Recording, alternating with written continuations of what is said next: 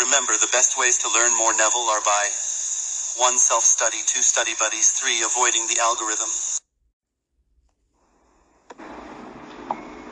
I think you'll find tonight an interesting night.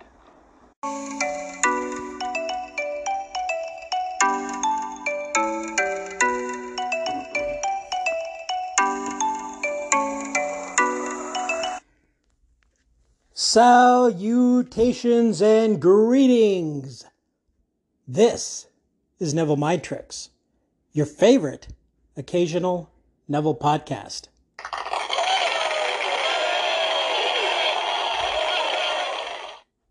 Today, we're going to talk about A Tale of Two Biddies.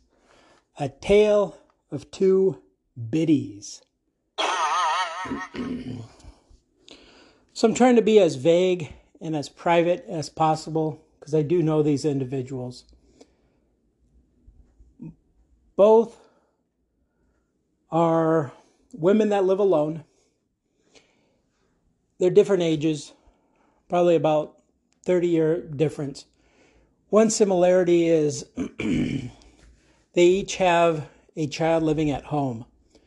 The male child, if you even want to call him a child, is in his mid to late 20s. The male son. And he's about as tall and weighs about as much as the other Biddy's daughter, who's in her early 20s and still lives at home. Both the son and daughter work. And here's the difference. As I mentioned, there's a similarity. So we have Biddy A has a son in his mid to late 20s who's about 5 foot something and weighs probably 230, 240. And Biddy B has a daughter who's in her early-ish 20s, not quite her mid-20s, and she's about the same height, probably not quite 220, but probably around there. I don't know. I'm a bad judge of character when it comes to that, but they look similar. Let's put it at that.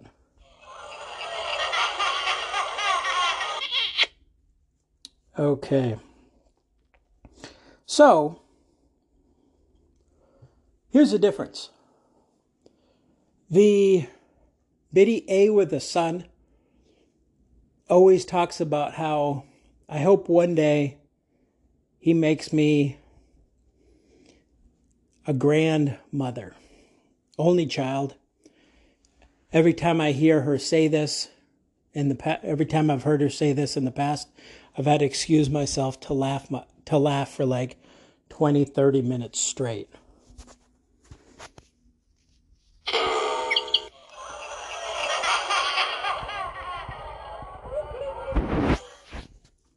There was a time where a guy like that could probably find a girlfriend in this day and age, in this dating climate.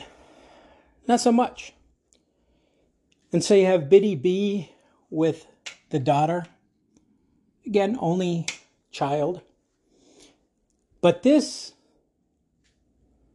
young lady, from what I hear, jumps from boyfriend to boyfriend and effortlessly finds these guys. Here's the thing. So if they're around the same age, same height, same weight, male and female, those are two different things, but maybe a topic for another time. But why is it so easy for the daughter of Biddy B to be in a relationship, but it's nearly impossible for the son of Biddy A? Hopefully you don't have your biddies confused. Now here's the thing. Now, I could imagine lovingly for the son in this scenario. Could imagine him in a loving, wonderful relationship with the woman of his dreams. But why muck with it?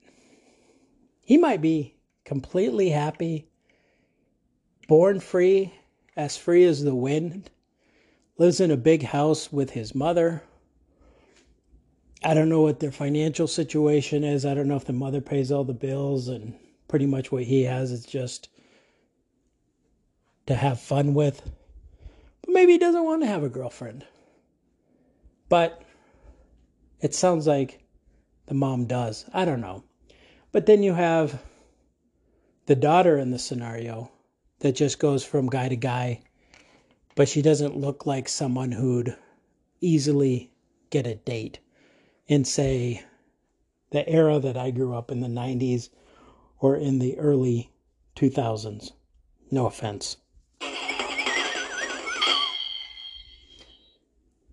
A Tale of Two Biddies. What's the moral of the story, and how does it tie in to Neville? Kind of a challenge for those that need challenged, those that benefit from challenges. I mentioned in a recent podcast that I'm not a fan of sugarcoating, and when it comes to do the loving thing, to me that is loving. I don't like being sugar-coated too. If someone wants to give me a piece of advice, give it to me straight. It is what it is. I'll either accept it or reject it. But that's that. So if it's so easy for an overweight woman that lives with her mom to attract male attention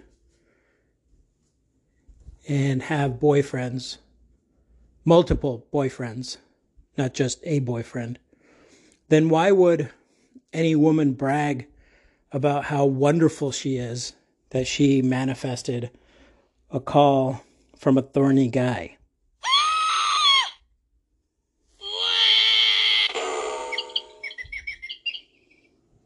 Does that make sense?